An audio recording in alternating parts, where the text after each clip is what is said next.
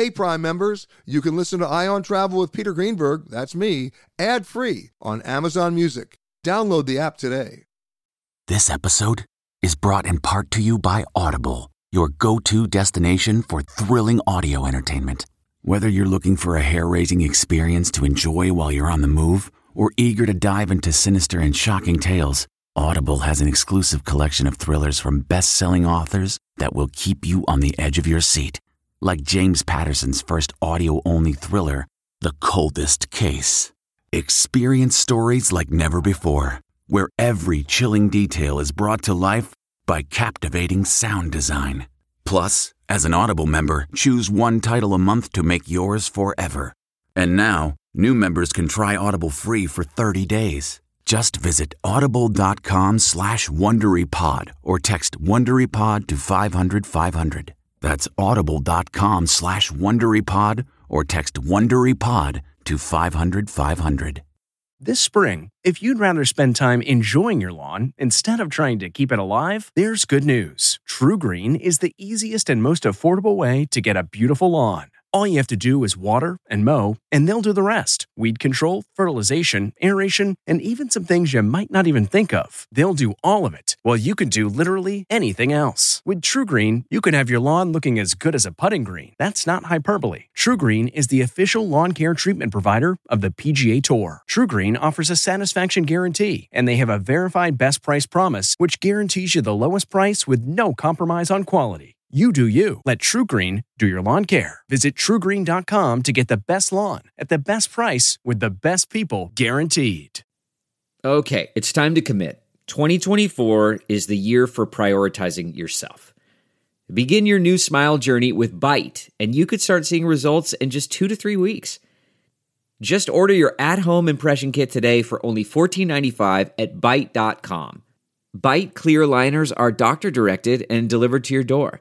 Treatment costs thousands less than braces, plus they offer financing options, accept eligible insurance, and you could pay with your HSA, FSA. Get 80% off your impression kit when you use code WONDERY at Byte.com. That's BYTE.com. Start your confidence journey today with Byte. We really need new phones. T-Mobile will cover the cost of 4 amazing new iPhone 15s, and each line is only $25 a month. New iPhone 15s? It's better over here. Only at T-Mobile, get 4 iPhone 15s on us and 4 lines for $25 per line per month with eligible trade-in when you switch. Minimum of 4 lines for $25 per line per month with autopay discount using debit or bank account. $5 more per line without autopay, plus taxes and fees. Phone fee at 24 monthly bill credits for well-qualified customers. Contact us before canceling account to continue bill credits or credit stop and balance on required finance agreement due. $35 per line connection charge applies. See T-Mobile.com. The spirit of performance is what defines Acura. And now, it's electric. Introducing the ZDX, Acura's most powerful SUV yet. Crafted using the same formula that brought them electrified supercars and multiple IMSA championships, the ZDX has track-tested performance that packs an energy all its own. Unlock the energy and order yours at Acura.com.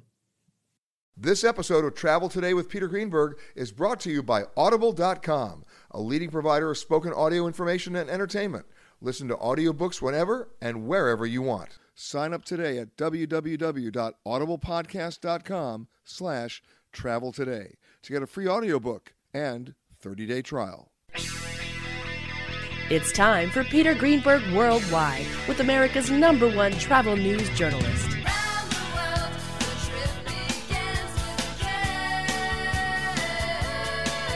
And now, the man who travels over 400,000 miles each year, your travel detective, Peter Greenberg. Hi, everybody. Peter Greenberg here, and welcome to the podcast that's done from a different location around the world every single week. One day Canada, the next day Thailand, then New York, London. You just never know.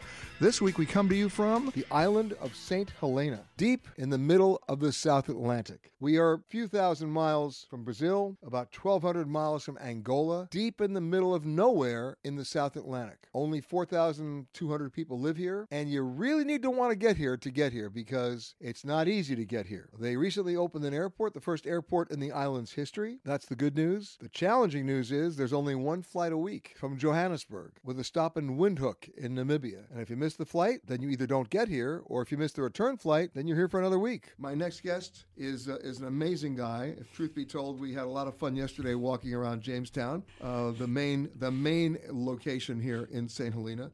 And he's been here all his life. He is, short of a character, he's also my bona fide historian. And his name is Basil George. Basil, I have to ask you something. You've been here how long? Well, since I was born. That's 1936, if you want to know. There you go. Yes. Now we're talking. So you are very much a part of the 20th and now the 21st century history of this island, yes. which really, in some many ways, hasn't changed that much. The population hasn't exploded. The transportation opportunities are just starting to change now with an airport. But most of the people here know everybody. You can walk down the street and talk to anybody you know because everybody knows you. And you've preserved so much of the history and the culture because, in a way, that's the way people like it. Yes, thinking about change. Certain things haven't changed. The built heritage hasn't changed. I mean, St. Helena. I think if you had to sort of say about it, is that it's a diversity that you have in such a small place. Because you mentioned yourself, it hits you as you walk around. You're surrounded by it all the time. You're surrounded by these historic buildings. It's volcanic, and yet in the middle it's very lush. So as you're driving around, you turn a corner, suddenly the whole landscape is very different. And by the way, as you're driving around, you honk your horn because if you're going up, somebody may be coming down, and the roads are not that wide. No, you're right. And not that many cars on the island. I mean, I spent a lot of my time in Los Angeles where we live in our cars on the freeway. Yes. Here, no. It's you can go for miles and not see another car. And then when you do see another car, you have to pull over because otherwise you both of you can't fit on the road at the same time. Yes, that's just the very nature of the place. It's just the roads are narrow because also I think what people have to realize too, St. Helena is very, very hilly. It's a volcanic island. Just to give an idea of size, it's more than half the height of Everest. It comes straight out of the ocean, and we're only the tip of this volcanic island. It's being eroded, and so it's very, very hilly. So it's very difficult. You just can't build wide roads because you have to go along the contours of the hills. Exactly. So that's the very nature of it. And the other thing is, it's very much of it reminds me very much of a small town mentality and feeling of America. I mean, everybody knows everybody. Mm-hmm. You have very little crime. Mm-hmm. Right? How big is your police department? I think it's about 30. I think, or that sort of number. I think. Then you've grown. That's right. Right. How big is the fire department? Oh, there were half a dozen. I think. That's something it. Like that. Yes. That's it. And the cargo ship comes in once a month. Yes. And if the cargo ship doesn't come in, people aren't going to eat.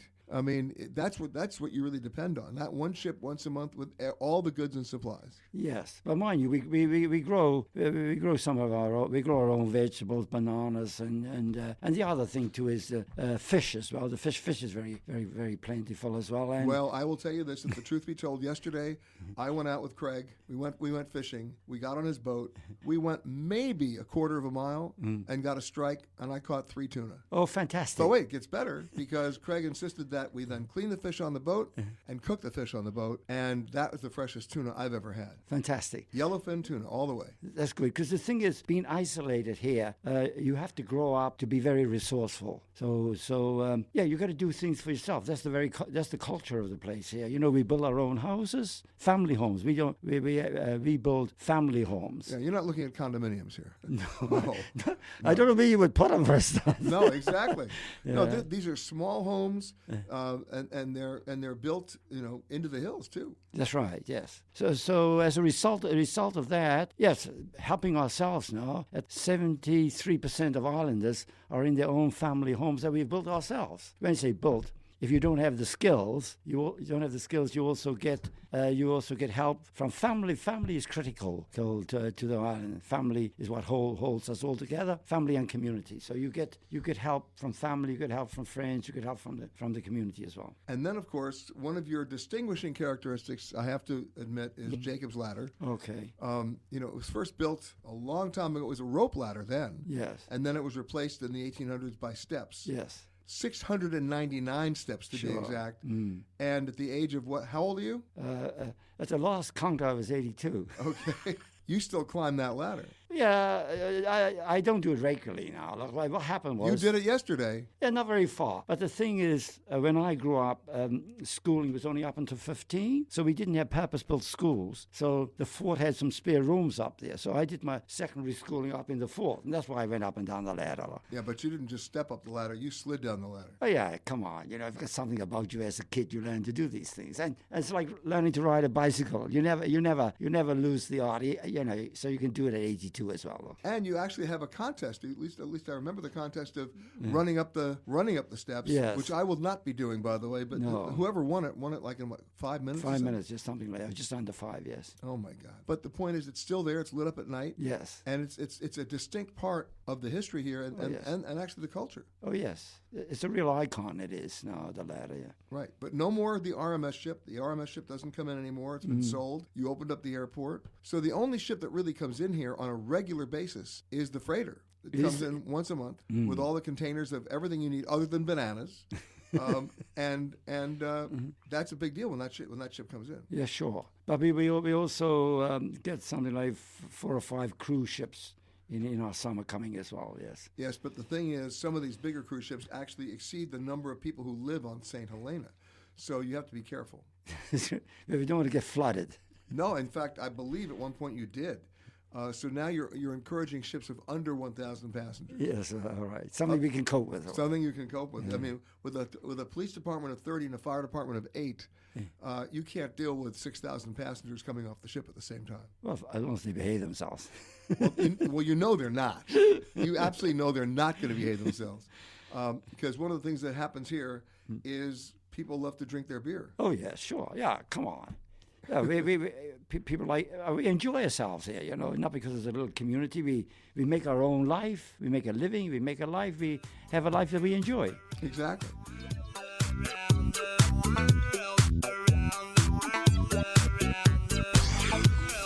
It is amazing to me, given all my travels, to be able to come to a place that is so new and yet so old at the same time, so small and yet so big of heart, so much history here, ranging from the Dutch and the British to Napoleon himself. You can't go about 8 feet here without at least looking at a Napoleon picture somewhere. For those of you who know the show and know me, you know that I love the water. I love going out on the water. I live on a boat in California. So for me, coming to an island is always a special treat. And coming to this island is a very special treat because of what you get to do around the island. And joining me now, someone I had the pleasure of going out with yesterday, took me fishing on his boat, Craig Young, who's also the co-owner of the Blue Lantern Hotel. Craig, what was amazing to me is that within maybe 15 minutes of leaving the anchorage, we were hit by tuna. We just, boom, we got a yellowfin tuna, and boom, another yellowfin tuna. It was almost as if you set me up, but you didn't. Good evening, Peter. No, that wasn't a setup. That is pretty normal. In the season, you're quite likely to hit a tuna just outside the bay. Which is what we did. Yeah, we're a few minutes from the landing, and we had a yellowfin tuna.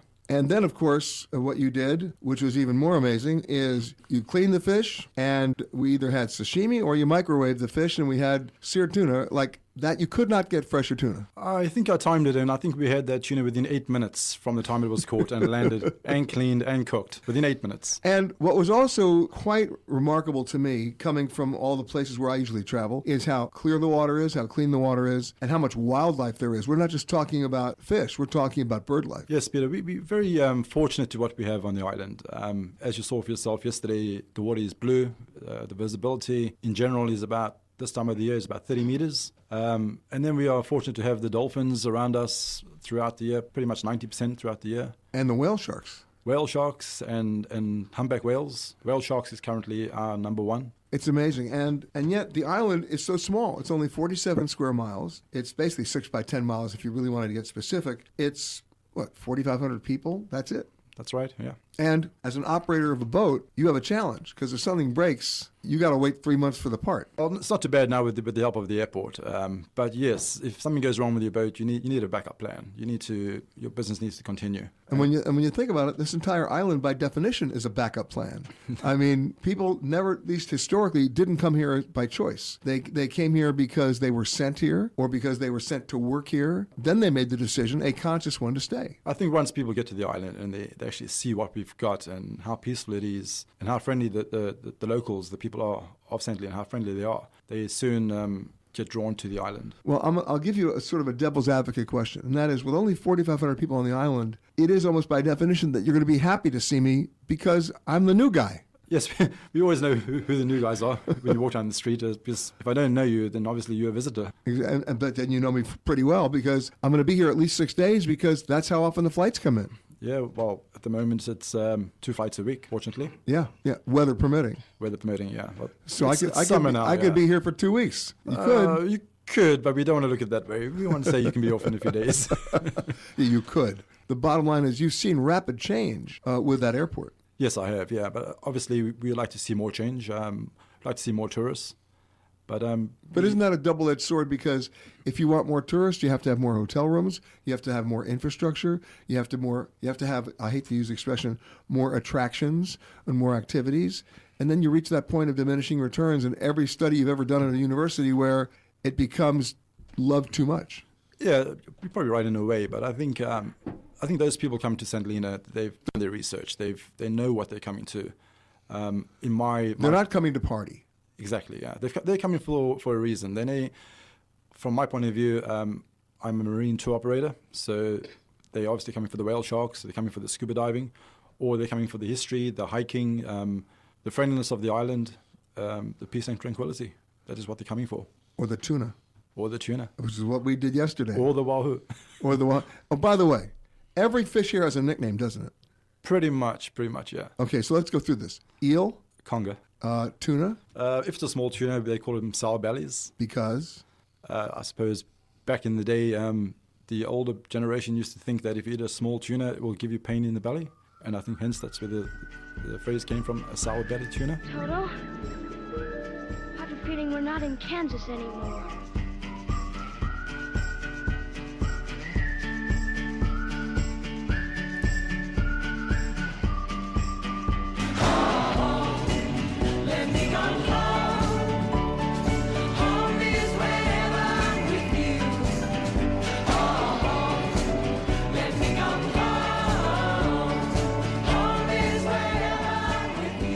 I always like to find expats wherever I go, either American or others. I've got a British expat joining me now who actually came here a couple of years ago as an economist working for the government and then made the remarkable decision to stay. Nicole Shamir, how are you? Hello, I'm good, thank you. How are you, Peter? Okay, so you just decided you're going to get a government contract, come to work on this place you probably didn't know a whole lot about, but you said, you know what, I'll probably just do it. And then what happened?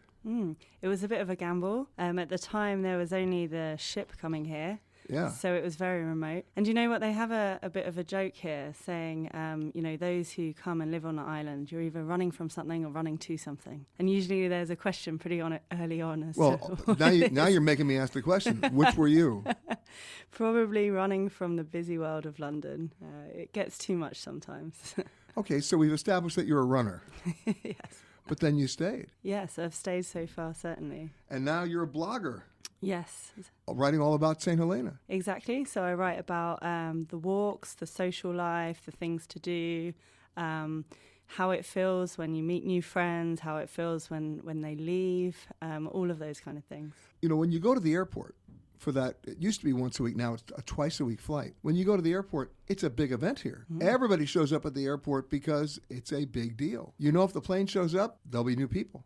And also, you probably know who these people are before they've even arrived. And that hasn't changed from the days of the boat. Although with the boat, and I've had friends who've taken the boat, they loved it because in the 5 days it took to get here from Cape Town, everybody got to know each other before they got off the ship. So they had made all their friends. By the time they got off that ship, everybody was friends. Definitely. And you also go cold turkey on the no phones thing on the boat. So it's a real sociable atmosphere, and you get into this whole new life before you even get here. So you had to be deprogrammed. Exactly. Yeah, totally. I mean, you know, anywhere else I go, I'm staring at my phone, I'm walking down the street, I'm on a conversation. Here, there's no point in carrying the phone because I'm not going to be using it. I actually have to talk to people. Exactly. And I didn't actually have a mobile here until very recently. Well, they didn't have a mobile here until very recently. Exactly. This is true. So what was the biggest surprise when you got off that ship? The landscapes. You watch sea for days, for miles, and all of a sudden this huge island just comes out of nowhere, and you think, oh my goodness, this is so high. And you travel up one of the sides of the valley. And it's steep. It's really steep. And you get to the top and you can just see sea for miles. And within the island itself, you've got areas which look like desert, areas which have rolling hills, areas which look like tropical places with banana trees. And areas that look like moonscapes. Exactly. It's unbelievable how small this place is, but yet there's so much variety here. What I love about it is you only have 4,500 people on the whole island. It's 47 square miles. That's it. And if you want to hide out, you can really hide out. Definitely. And then, conversely, though, since everybody knows everybody, they're all going to know that you are hiding out. Yeah, this is true. It's really funny when you get here and people are asking, who are you? They're all interested. What are you doing here? What's this about you? And I think in the first week, I was quite surprised because people can find you. My boss found me in the doctor's once. I came in a bit late. I said, sorry, boss, I was in the doctor's. He said, no, I know. I called your home. I called your friend. And then I called the doctor's surgery and found out you were there. And I know you were all right. So that was just a bit of a shock to me. The other thing is, you better have some friends here because that's all you got. Meaning, if you have a party, what happens? Everybody shows up. Everybody shows up. Yeah, exactly. And I stupidly took lots of books here. I took a sewing machine here. People plan to write or learn a language here. And you get here and you realize that actually you're going to have a big social life because there are things going on. Everyone turns up and everyone knows each other. Is it ever boring? I've never been bored here, not once. And you stayed? Yeah, definitely. It's really different from the UK. And one thing I really reflected on was particularly how little advertising is here, how sometimes you are away from the real world with all of its terrorism and all of its, big, scary, stressful stuff. And you can get away from it here, and that's a real positive. Oh, listen, based on what's going on, I can give you my own personal news report. It's good that I'm here this week. Exactly. I mean, when you think about it, sometimes cutting off is the best thing you can do. Then you have to reprogram back in. That's tough. Yeah, that is really tough. So are you staying for a while? I am. I've got a little holiday to go back to Christmas. This is my first winter in 3 years, so I'm really going to struggle. If you are continuing on to another Southwest destination, please make sure that you check the monitors inside the terminal for your proper gate and flight information. If you are continuing on with another airline, we really don't care. I am a passenger. What does Norman, Oklahoma have to do with St. Helena? Well, my next guest knows the answer to that. She was living there, going to school nearby, and then decided to do something else. And here she is in St. Helena in Jamestown. Her name is Emma Weaver. She's the CEO of South Atlantic Media Services. You're a journalist who actually got here by crowdfunding. Yes, I am. And now, if truth be told, your mom is a saint. She is. She's from St. Helena. Your dad is from London. As it should be, of course. But you really wanted to come and check it out. Yeah, basically. It was also partly journalism that brought me back. So I had just graduated from the University of Oklahoma with a journalism and mass communication degree. And what are you going to do with that degree? And what are you going to do with that degree? So obviously there's a lot of talk about journalism now, and I didn't really want to help just flood the market in the States. There were personal reasons I wanted to come to St. Helena, as well as... family. Family, definitely, and a cultural experience I'd never gotten to have before. Obviously, I went from very landlocked Oklahoma to a very not landlocked tiny little island, and that is quite a strange leap maybe, but I managed to write for The Guardian while I was still in university. In the UK? Yes, the Guardian UK, about St. Helena Airport. So I sort of saw that there might be some kind of news hole here, something I could do here that might... Are you trying to tell me that news happens in St. Helena? Oh, I get that question all the time. How do you have enough to report on? And so much news happens on St. Helena. And first of all, when you came here to report on the airport, you came by ship. Yes, I did. On one of the last voyages of that ship. I got to watch the last bit of concrete being laid at the runway of the airport, which was very cool. And... if truth be told, you've never taken the plane. I have not taken the plane as of yet, no. I have only ever come to this island by ship. All right, so you got here, you wrote 1 or 2 stories for The Guardian. Yes. But that's not going to feed your face. It's not, no. So I originally came here with that crowd-funded project called 6 Months a Saint, thinking I could do some international coverage, cover some of the environment, some of the And by the way, things. a saint means someone who's from St. Helena. It does, yes. And then while I was here, I figured out that maybe there was more I could do here locally. The South Atlantic Media Services announced it was folding. And there was an opportunity for me to get into local news here. And so 6 months a Saint became, at this point, almost 2 years a Saint. And you're staying. I am, for the foreseeable future, staying on the island. And is there enough news? There is definitely. Well, let's talk about that for a second, because an island like this is a perfect case study, if you will, on travel and tourism. Because if you say, what's the GDP of St. Helena, other than travel and tourism right now, I can't think of it, right? You are dependent on that for at least the base of your economy. And yet you're limited by that because of infrastructure. Yeah. Only 2 flights a week. You don't have 80,000 hotel rooms, which, by the way, is a good thing that you don't have 80,000 hotel rooms. You're not a major cruise ship port, although cruise ships do stop here, but they're not staying here, right? That's temporary. Yeah. So it's almost a double-edged sword, isn't it? You need it, but you have to manage it. Yeah, so there was a period of investment before the airport, then there were delays, there have been teething issues and all this stuff that sort of hinders. Now there are some tourists coming in by the flight, but it's a very different type of tourist. The tourists coming in on the RMS, they were almost looking for a slower-paced holiday. They were prepared on that 5-day RMS voyage for what they were coming to. The sort of back-in-time things they were looking forward to, whereas now... And by the time they got here, they knew everybody on the ship who knew everybody at the island anyway, so they were already immersed. Yes, they settled in a bit to the island already. And the people who land by plane today? Yeah, so they have a different set of expectations. They're more the type of traveler that, they've caught flights, they've made those flights, they now get to the island, and in 7 days they want to do as much as they possibly can. And so when maybe there's not food places open on a Wednesday afternoon, things like that, that type of traveler. Let me clue my audience in. St. Helena closes early, right? Yes. You're not known for your nightlife. No. You're not known for your movie theaters, of which you have none. Indeed. You're not known for your bowling alleys, of which you have none. You're not you're not known for your rush hour, of which you have none. Yep. You're not known for your crime, of which you have little. Yeah. I mean, there are a lot of pluses here. Yeah. But the point is, the pace is going to be wildly different than any other place you've ever been. Wildly so, yes. And how do you adjust? That is a good question. I think for a tourist, it's probably quite difficult because if you're only here for 7 days and you've paid quite a bit of money to get here, you've spent quite a bit of time traveling here, then you want to do as much as possible in those 7 days. So when things aren't open or aren't possible, then, it's a bit of a downfall maybe. But for a resident, I would say I think it surprised me how well I've adjusted and how little it's bothered me that there is less stuff than there is in the States. I mean, look, let's face it, you're a rebel. You are. Thank you. Right? I mean, you left home, you left school, you came thousands of miles away to immerse yourself in a society that you didn't really quite know at the time, right? Mm-hmm. And you're still here. Yes. So most of your friends think you're nuts. Yep, probably. Right? I sometimes think I'm nuts too. But you're staying. But I'm staying. Why? That is such a good question. I think that the amount of personal development that I can get here is absolutely insane. And that ranges from, I own chickens now, for instance, which in Oklahoma What? I would never have dreamed of. But what do you know about chickens? Now I know some stuff. But the thing is, otherwise you can't really get fresh eggs, and I have a little garden now for herbs because otherwise I might not be able to get them. I can cook better. I can be a bit more self-sufficient. I know things aren't at my fingertips. I can't have as much internet as I want. I can't just go to the shop. I can't just go to a restaurant all the time. And that is, for someone that grew up in the States, definitely a leap, I think. And you can't shop on Amazon. No, definitely not. This is the one place, I don't care about their drones, this is the one place they are not delivering right away.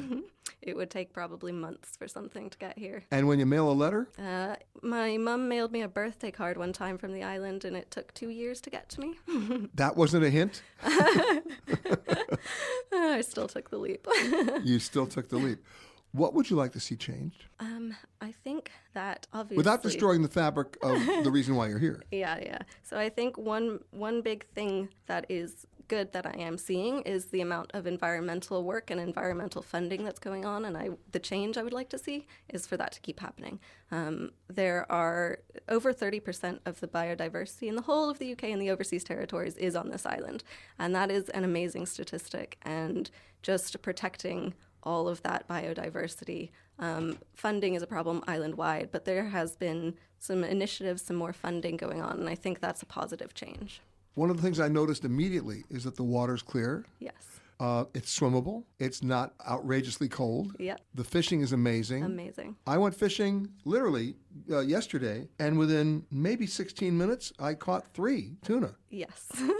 And we ate them, right? Yeah. I mean, Who gets to do that? It is a very different experience here, definitely. I go fishing off the rocks all the time, which is also something I didn't do in Oklahoma. No, wait, I was on a boat. When you go fishing off the rocks, you have to be careful. Yeah, definitely. You have to sort of be aware of the tide. And you have to be very aware of the tide. Otherwise, you're not on the rocks for long. Yeah, which is why I'm glad the locals know what they're doing. And do you actually catch fish? I do. And what are you catching? So jack, a lot of the time. There is what we call old wife, which is silverfish, basically. Oh, by the way, every fish here has a nickname. It does. Eel is what? Eel is conger. Conger. Yeah, and sour belly. I learned what a sour belly was. The small tuna. Oh, okay. I didn't actually know that. Aren't you glad we came into this? I am. Learn something every day. Riding along in my automobile, my baby beside me at the wheel, cruising and playing the radio, with no particular place to go.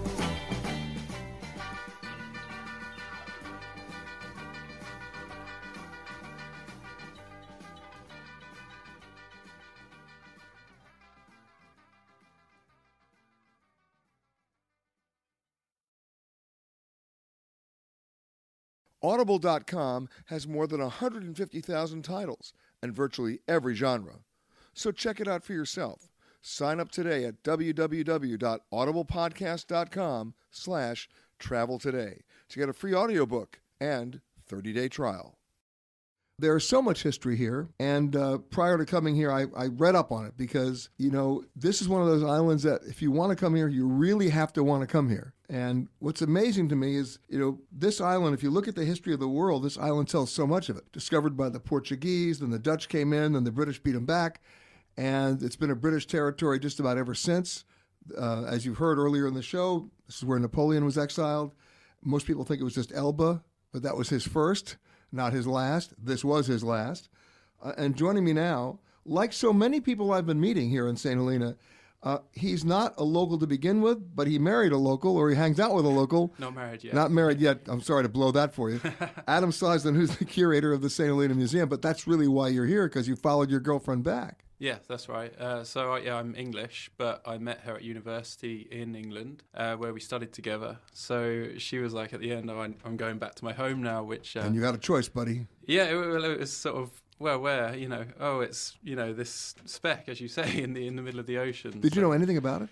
Well, as a historian, I knew, obviously, the Napoleonic connection and a few other bits and pieces to do with the East India Company, but not much, to be honest. And now you're the curator of the museum. Yeah, how about that? So, how many of the artifacts tell those stories now? They go back 400 or 500 years. Yeah, so we cover, obviously, pretty much, we try and cover a little bit before the discovery, like the formation of the island, geology and so on, but It's mainly the human history. So 1502 right up until, the modern day, basically, yeah. So. Right, discovered by the Portuguese. Yeah, so discovered by the Portuguese by accident in 1502. By the way, let's go back and talk about Columbus. He discovered America by accident. Let's get that straight. Yeah. Everybody, it's all an accident. Yeah, well, they're sort of, they know where India is, and they want to get to India to trade with the Indians who have precious materials, trade goods and spices and all sorts of stuff like that they couldn't get back in Europe. So on the way back, they sort of stumble upon this piece of land. Yeah, they took a left turn and here they are. Yeah. Exactly. But once here, everybody started coming. Yeah, so it didn't, they tried to keep it a secret I think they managed to do that for a couple of decades, but eventually the Dutch found out, the French, English and so on, so then everyone just came here. Its point where it's located is quite a strategic location. And everybody came here at a time when everybody had a navy.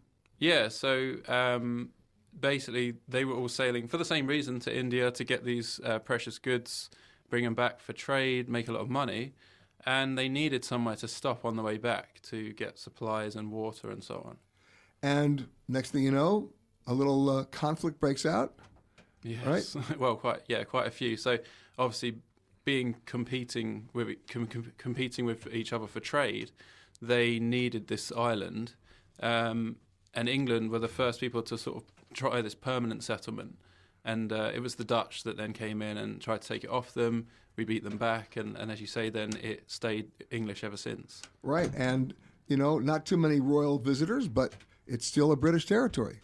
It is. We've had a few, actually. We've had the Duke of Connaught in the late 19th century. We've had, actually, the only reigning monarch to ever visit was in 1947.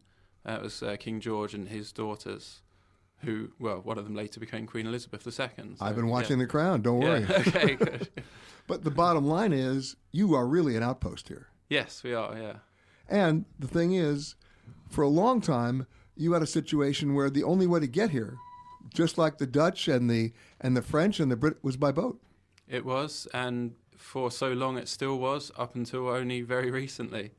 Exactly. You took the RMS Helena, right? The Royal Mail ship from Cape Town. Yeah, so, well, it actually, way back when it first started, it used to come all the way from the UK. Right. And sailed then via the Canary Islands, which are part of Spain, past Ascension. It used to stop at Ascension, then St. Helena, then to Cape Town, then back all the way again. That's a long haul. Well, it was a 2-week voyage, yeah. So wow, quite a long time to spend on a ship. But that ship kept on coming until about what, a year ago? It ended, what was it, last February, yeah. Yeah, and that's because you built an airport. And when we come back, we're going to talk about the impact of that airport, because that could very easily change the history of this island. And it probably already has. We're talking to Adam Sosden, who's the curator of the St. Helena Museum. History touched St. Helena in so many different ways, whether it was the slave trade, the Boer Wars, the Dutch, the British, and of course, the person that people come to see the most here, Napoleon. He was exiled here in 1815. Yeah, so the island, it's so isolated, but as you said, so many people came here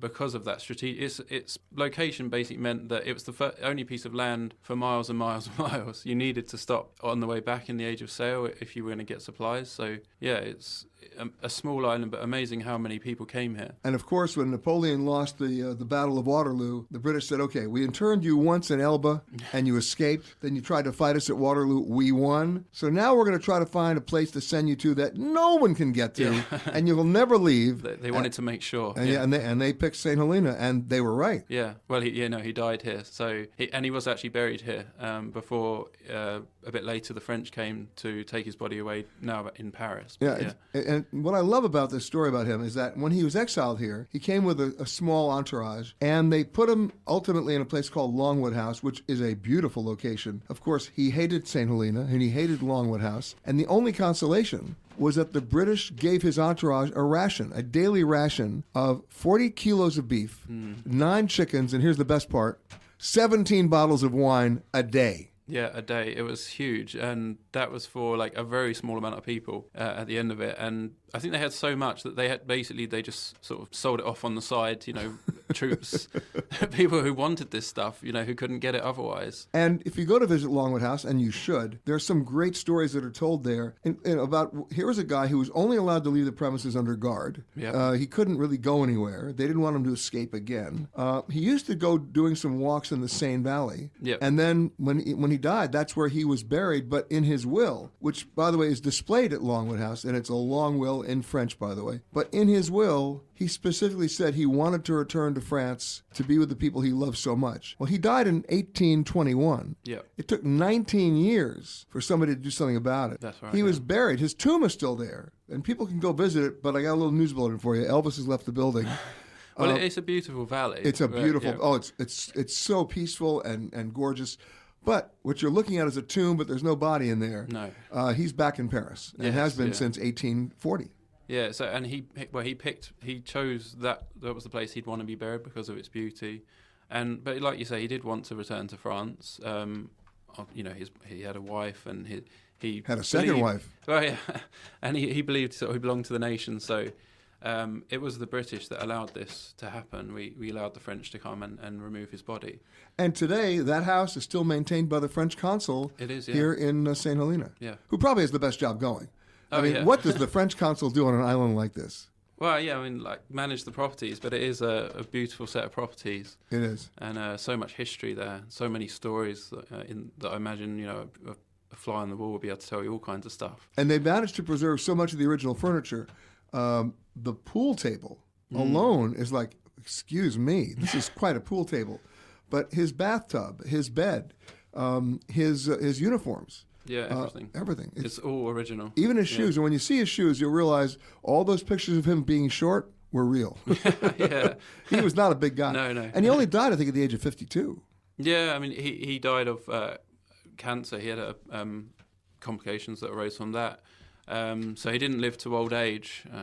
No, but interestingly, he lived well. He did very well, he lived as an emperor. I mean, he was a prisoner, essentially, but... In a luxury hotel. We looked after him as if he was royalty, yeah.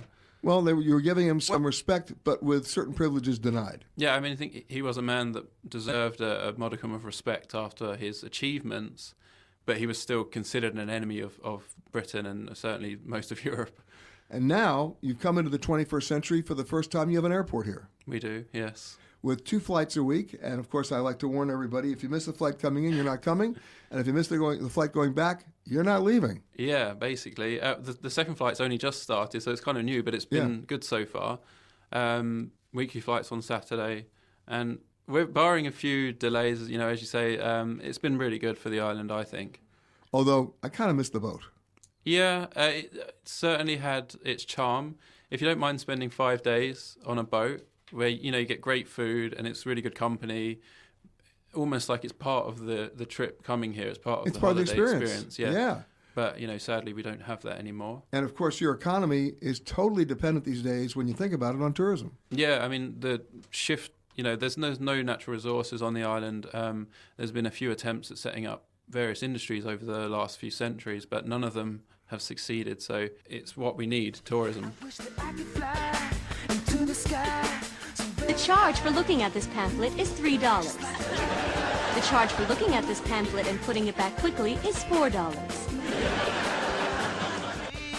Over the seas and all degrees, to anywhere I please. Oh, I want to get away. We've been talking throughout the show about the history of this very special island. A small island, only 47 square miles, only 4,500 people, a police force of under 30, a fire department of about 10, and everybody's happy. It's one of those splendid, beautiful moments of isolation that we all think we want, and then every once in a while, if we're lucky, we get a chance to get it. Don't look for free Wi-Fi. Don't look for any Wi-Fi. It's there, but not easily gotten. Don't look for a lot of cell phone connectivity. Don't look for any movie theaters. Don't look for any bowling alleys. Basically, just look around, and you'll see why the people who live here love it here. And if you're looking for history, my next guest knows a little bit about that. He's been writing and blogging about a very famous visitor to this island, someone who came against his will, otherwise known as Napoleon Bonaparte, the former emperor who was exiled here by the British after he lost the Battle of Waterloo in 1815 and was sent to about as far away place as the British could find to send him so he wouldn't escape again. Most people think that it was just he was exiled in Elba, which he was, but he escaped. And next stop was Waterloo, where he lost, and the British said, "Okay, we're not making the same mistake twice. You're headed for St. Helena." And joining me now to talk about that, the writer and blogger and a Napoleon freak, John Tyrrell. How are you, sir? Okay, I'm not sure I'm a Napoleon freak, but I'll let you get away with that one if you wish. I just did. But let's put it this way: you've been fascinated with Napoleon's history for quite some time. You've been to St. Helena. You visited where Napoleon was exiled. I'm sure you went to see his tomb. I'm sure that you've seen all the other artifacts that basically surround this entire island because he was so much a part of the history back in the 1800s. Oh yes, no, I've been to St. Helena twice. I mean, one thing I would say about your introduction, it's mostly right what you say, that the British put Napoleon on St. Helena because he wouldn't escape. But in fact, there was talk of putting Napoleon on St. Helena while he was still on Elba. And there are many people who believe that's one of the reasons why he decided to go back to France, because he was frightened on Elba that he was going to be kidnapped or assassinated, or he was going to be sent to St. Helena. So basically what you're saying to me is that was in the newspapers while he was still on Elba. So basically what you're saying to me is Napoleon said anything but St. Helena, and guess what happened? Yeah. Oh, yeah. That's where he ended up. Yes, he did not want to go to St. Helena, quite definitely. He wanted to go to America, or failing that, he was prepared. He was quite prepared to be exiled in the United Kingdom. When he surrendered, he made it clear he wanted preferably to go to America, but he would be happy to spend the rest of his days in the United Kingdom. Well, it didn't work out that way, did it? It did not work out that way. Certainly it did not. And I will tell you that I went and visited Longwood, where he was exiled, a house that was essentially restored for him. It was by all accounts, it was a luxurious accommodation at the time. Even today, it would be described that way. He hated it. I'm surprised to hear you say that. It was certainly far from luxurious, and the British government recognized right from the beginning that it was not suitable for Napoleon, and they considered... Wait, there's a difference. John, there's a difference. What was not suitable for Napoleon still could be luxurious. No, well, it wasn't luxurious. No way was it luxurious. Okay, there were rats there for a start. It was. John, there were rats in the castles too. Right. Okay. Well, it was. You're the first person I've heard who said that Longwood was luxurious. I've never heard Longwood described as luxurious. Okay. Well, I guess I have to get a new interior decorator. But the bottom line is, based on the island lifestyle here, it was luxurious. Well, okay. Yes. If you if you want to look at how the slaves were being treated on St. Helena at the time, yes, it was luxurious. But there were a number of very fine houses on the island, which certainly compared very favorably with Longwood. And then we're talking about the same thing. There were 7 or 8 of them, and obviously Plantation House was much more luxurious than Longwood. Well, let's put it this way: a choice between Longwood and a prison, I would still pick Longwood. Yeah, but nobody ever considered that Napoleon should go into a prison. Right, but he thought Longwood was a prison because he was under guard. He was limited. He was severely restricted there. Yes, yeah. But it was meant to be an accommodation suitable for a general, as they insisted on calling him, and his servants and his entourage. It was not ever considered to be like Newgate Prison or somewhere like that. That's a total misconception. I understand. But the bottom line is, he never really wanted to be here. He never liked it when he was here. He was here for 5.5 years until he died at the age of 52. Yeah, he considered it unjust and dishonourable of the British to have imprisoned him on St. Helena. I mean, it was never clear why was he there. I mean, a prisoner of war normally is freed at the end of the war, and so he surrendered. And I have to say, many English people at the time thought it was incredibly dishonourable of the British to actually send him to St. Helena. He surrendered in good faith, saying he wanted to go to America or Britain. So that was his attitude. And in terms of the values and culture of the day, this was unprecedented to put a leader of a defeated leader in exile like that. Hello and welcome to Alaska Flight 438. We'd like to tell you now about some important safety features of this aircraft. The most important safety feature we have aboard this plane is the flight attendants. Please look at one now.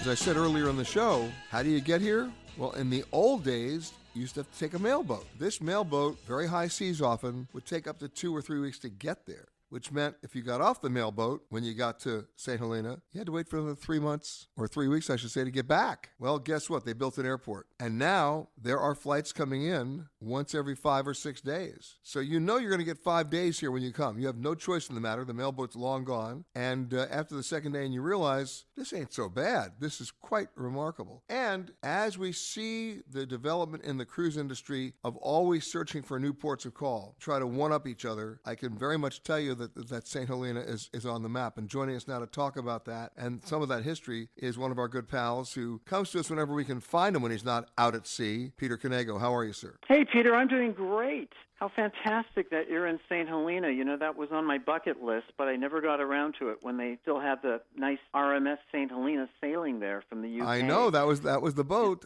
Friends of mine actually took it, and it was really, really cool because, you know, they would stamp their postage stamps with that postmark, and people had no idea where they were coming from. Right, because she literally was a mail ship. The main reason the ship was built was to carry the mails and also to carry the various guests that would want to go there for visits. And sometimes they would bring people off and, go to the mainland. But mainly it was just, to get the mails delivered and cargo because it was such a remote place. And I guess they've had all kinds of problems with that airport because they were going to retire the RMS St. Helena, I think, 3 years ago or so. And they did. And, yeah, the airport wasn't quite done to speculation, or it wasn't quite working out. They had to do some more work, and they kept the ship around, and now they finally let her go. But I understand it's a rather rough flight getting in there. It's a very tight landing, and it is. It has its share of challenges. Well, you fly first from Johannesburg, and you make a stop en route. You want to guess where you're stopping? I will defer that to you. You stop in Windhoek in Namibia, and then wow. and that's called a technical stop. No passengers are allowed to get off the plane. They refuel, and off you go directly to St. Helena. And the flight happens once every, I think, 6 days. So once you're committed to going, you're there for 6 days no matter what. What do you plan to be doing there? Well, we're shooting my television show here, part of our Hidden Gems series. You know, normally when we do a Hidden Gems series, we're talking about, you know, the hidden gems of Atlanta or the hidden gems of Memphis or the hidden gems of North Lake Tahoe, things that you're not going to find in the guidebook or brochures that we're going to show you, and they have to be accessible to you and offer you a great, you know, where applicable, you know, cultural immersion and et cetera, et cetera. But in the case of St. Helena, the entire island's a hidden gem because nobody knows anything about it. So we're having a field day here. I mean, it's going to be interesting to see how we make all of this work within the confines that we have on camera, but I'm very happy I came down. Wow, that sounds fantastic. Well, I look forward to seeing that. I'm going to get some tips from you then if I ever do get there. And maybe one of the long cruises, like on Silver Sea that, you know, does the western coast of Africa, maybe one of those will stop there occasionally and bring people like the old St. Helena did, or the wonderful Union Castle Line ships that used to sail around Africa from the UK. Yeah. Well, I will definitely let people, you know what's going on here, because from an accessibility point of view, remember that there's the plane, the mailboat's gone. We're now dealing with one flight every 5 or 6 days. So if you miss that plane, you're either not going or you're stuck already, you know, depending on where you're going from. It's a wild ride, and but well worth it. Great. Hey, speaking of wild rides and well worth it, we're watching now as every cruise line tries to one up each other in terms of picking different ports that nobody even knew existed. You know, Silver Sea, you mentioned. Well, they're going to Bangladesh. They're going to the Russian Far East. They may be going to some of the Andaman Islands in India. I mean, that represents a big change from your traditional port of call. Yeah. I think it's a good thing, though, and it makes perfect sense, because as people take more and more cruises and cruisers become more sophisticated, they don't necessarily want to go back to St. Thomas and Venice and all of the big ports where, you know, the ships are kind of overwhelming the locals. They want to go to see new and exciting places. And you really have to go to the far ends of the earth to find places that haven't been exploited, because there are so many ships now. And what the cruise lines are doing, which I think is very smart, is when they find these places, they're not just showing up at 8 o'clock in the morning and sailing at 5 in the afternoon. They might show up at, 2 in the afternoon but stay overnight and leave 2 o'clock the next afternoon, giving people a chance to, not have to race back to the ship, when 5 o'clock rolls around, but they can actually eat in the towns and actually immerse themselves with the people. Yeah, no, it's very smart. It's a very good thing for savvy cruisers. The options that we have nowadays, it's so much better than it was as far as the ports and the choices and itineraries are concerned than it was, say, 10, 15 years ago. So it'll be interesting. And then hopefully these places will manage to keep their mystique and not get spoiled by everybody discovering them, Well, then, there's always that. Just ask the folks who live in Niihau, in Hawaii. Right. But the good news is, if you've never taken a cruise before and you want to do that 3-day trip to Mexico or that 3-day trip to the Bahamas or even, a 7-day trip, it's still the appetizer. It's still the appetizer, and you get to come back and then do the traditional ports, the 7-day Caribbean cruise, and then step it up, because where these ships are going never would have happened 10 years ago, right? Yeah. No, you're absolutely right. They didn't have infrastructures, and people just weren't that interested. And plus, 10 years ago was a very bad time in the cruise industry. That was when the recession was hitting, and the smaller cruise lines were sort of disappearing or getting gobbled up by the bigger lines, and they weren't thinking about, new frontiers. They were thinking about just the bottom line of survival. So we're in a very good time right now with cruising, and the options out there are incredible. And the ships, it's astounding what they're doing with these new ships and these new features on them. I think it's sort of a double-edged sword because, again, it takes people away from the aspect of being at sea, but at the same time, there's a lot to excite people that wouldn't necessarily want to go to sea on some of these new ships. Well, the new ships, I think, are intentionally designed to become the destination. And to me, there's some inside middle cabins now, I believe on Royal Caribbean, where there are no windows, of course, but they put a window in with a loop of a video of what everybody else was seeing in real life 2 decks up. Exactly. Yes, I think Disney started that with the Dream and the Fantasy. They gave them a special name, but literally it was like, they would beam a porthole on the wall kind of thing, and it's all about the impressions. Should there be a rapid change in cabin pressure, oxygen masks will automatically drop from the compartment above your seat, free of charge. And to start the flow of oxygen, pay your flight attendant $75.63. My mother, God rest her soul. Heard me talk about this earlier in the show. The St. Helena National Trust, a great nonprofit environmental fund trying to preserve the culture and the environment here and the heritage on this amazing volcanic subtropical island. Joining me now, the director of the trust, Jeremy Harris. How are you, sir? Hi, very good, Peter. Thank you. Very good. Now, you've been around conservation all your life. That's right. But I would suspect that St. Helena proposes, or I should say poses, and presents some unique challenges for you. Yeah, absolutely. Actually, the island, as well as the organization, I mean, it's an incredibly broad organization. We're dealing with the built, the cultural, and the natural heritage, so all in one. And the island itself, I imagine you haven't been around here a little bit now. You've seen it changes as you go. You find yourself at one point you're at the Pacific, West Coast, and then the next minute you're somewhere in Tangiers, and after that you're in Wales. It's very odd. And temperature changes that are up and down. The higher you up, the colder it gets, and that's exactly right. It's incredible. And the environment, the natural, the plants, the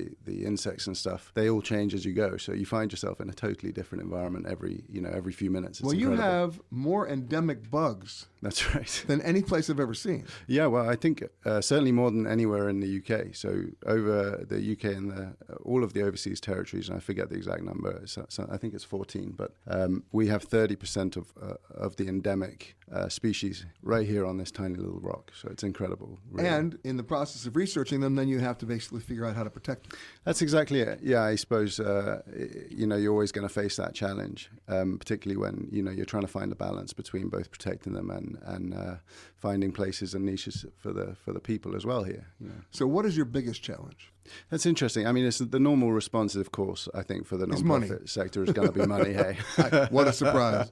But, I don't know if that's actually the biggest challenge. It's certainly not the greatest thing I wrestle with. I think the thing I wrestle with most is the question of progress over preservation. So it's this idea that, and I think, honestly, I think this is true for the global conservation movement as much as it's true for this tiny island. I think you have to find a way that we can live on this planet and make it work for us. It's not just about preserving things, and it's not just about progressing things. Right, but here's my question then. On an island where the economy is so firmly tied to travel and tourism as a hopeful base, you reach a certain point of diminishing returns, or you can, where too many people come, and all of a sudden the balance completely shifts. Yeah, I think that's an interesting quandary. I mean, I think the message we've always had here is low volume, high value. I don't know if people are still peddling that, but it's not a cheap place to get to. And the other thing I would say is it's a pretty unique offering. This isn't a mass market tourism offering. Well, the good news is you don't have enough hotel rooms anyway. Well, there's that, I suppose. But I think what I've always felt about this place is you have something that's just incredibly authentic in a world that otherwise is pretty packaged. St. Helena's been cut off by essentially this blanket of Atlantic Ocean for the last 14 million years since it rose out of the Mid-Atlantic Trench. So this is a place that's been quite literally surrounded by an insulating blanket of ocean, and creatures have evolved such that they've become unique. But in many ways, like you mentioned earlier when talking to Napoleon, this place, was discovered 10 years after the U.S., more or less, 1502. So it's pretty old, actually, as well.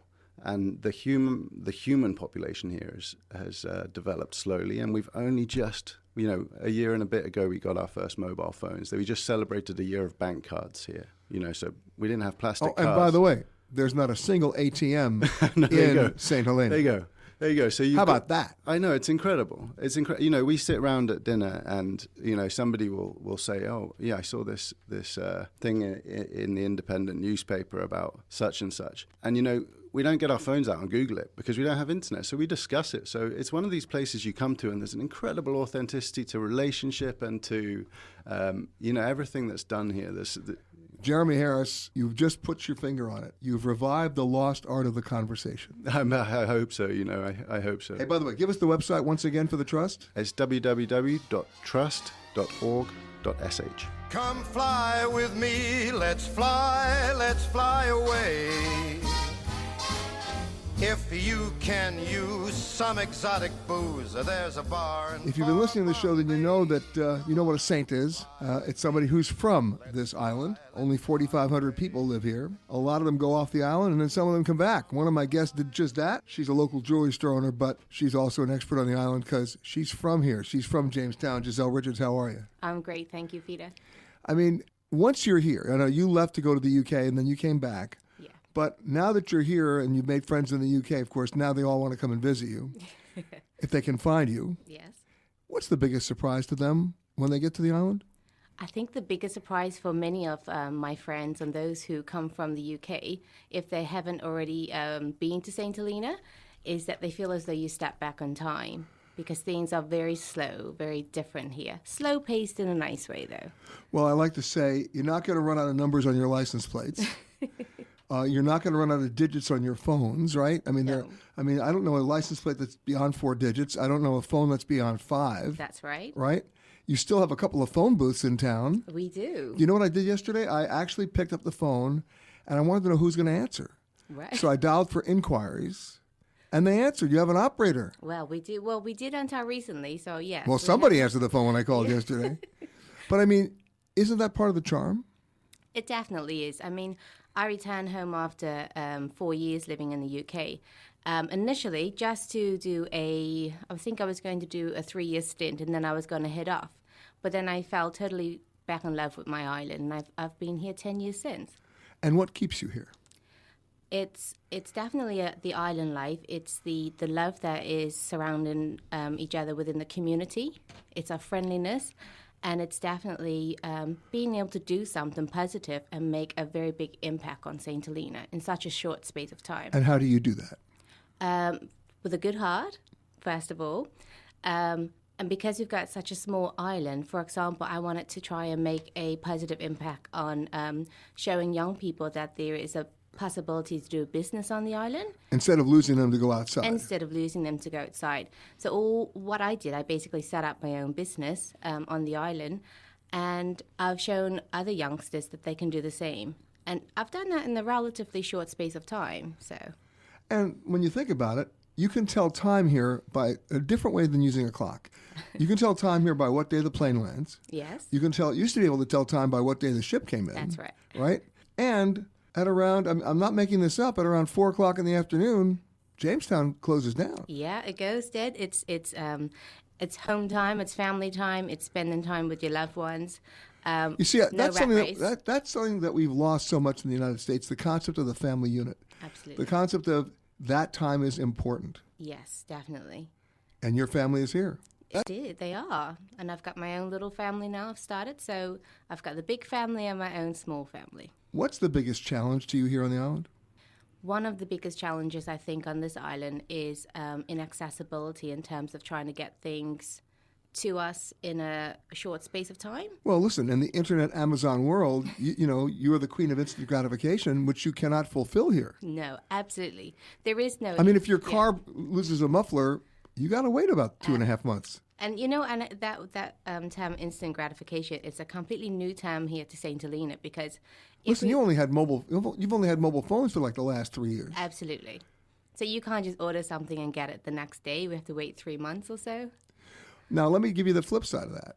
Because of the pace, it actually engenders the lost art of the conversation. Yes. People actually talk to each other. We do. You don't see people walking down the street staring into their phone. Absolutely. If you do that, you'll be known as having no manners. Well, not only that, you won't get a signal anyway, so why are you doing that? You're delusional, right? But the point is, the people who live here tell me they can walk maybe 500 feet and have 7 conversations. Absolutely, yes. Yes, that's why we're always late. But you have a good excuse. Yes. And you have witnesses. Yes, You've talked to everybody, and they've talked to you. Yes. What's the one thing you'd want to change? On St. Helena? Yeah. So, tough question. I think one of the things I want to change is St. Helenians taking a lot more pride in what we have to offer for ourselves. You know, we always look outside and think that the grass is greener, but I think what we have here is something special, and I really love our locals to appreciate that a bit more. Exactly. Yeah. I mean, you can walk, you can hike, you can bike, you can swim, you can fish, all in a very small island. Absolutely. That's amazing. And the bottom line is you're still British. Yes. Who knew? Yes, we are. Unbelievable. Giselle Richards, thank you so much for coming by. Thank you. And sharing a little bit of St. Helena with me. Thank you, Peter. You've been listening to Peter Greenberg Worldwide. Catch us each week as we broadcast from a new location somewhere around the world.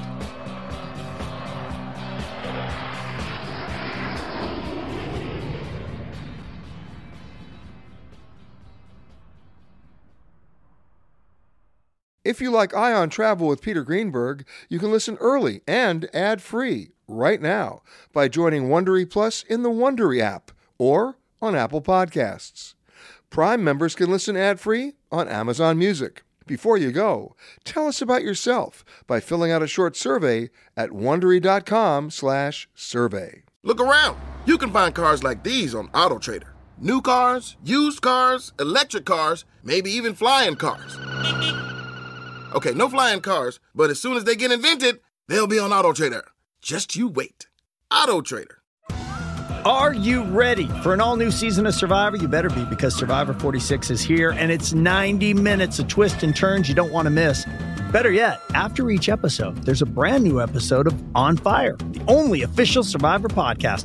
Each week, we go behind the scenes of the episode's biggest moments, taking you into the how and the why things happened. And this season, we're very lucky to be joined by an expert, the winner of Survivor 45, Dee Valladares.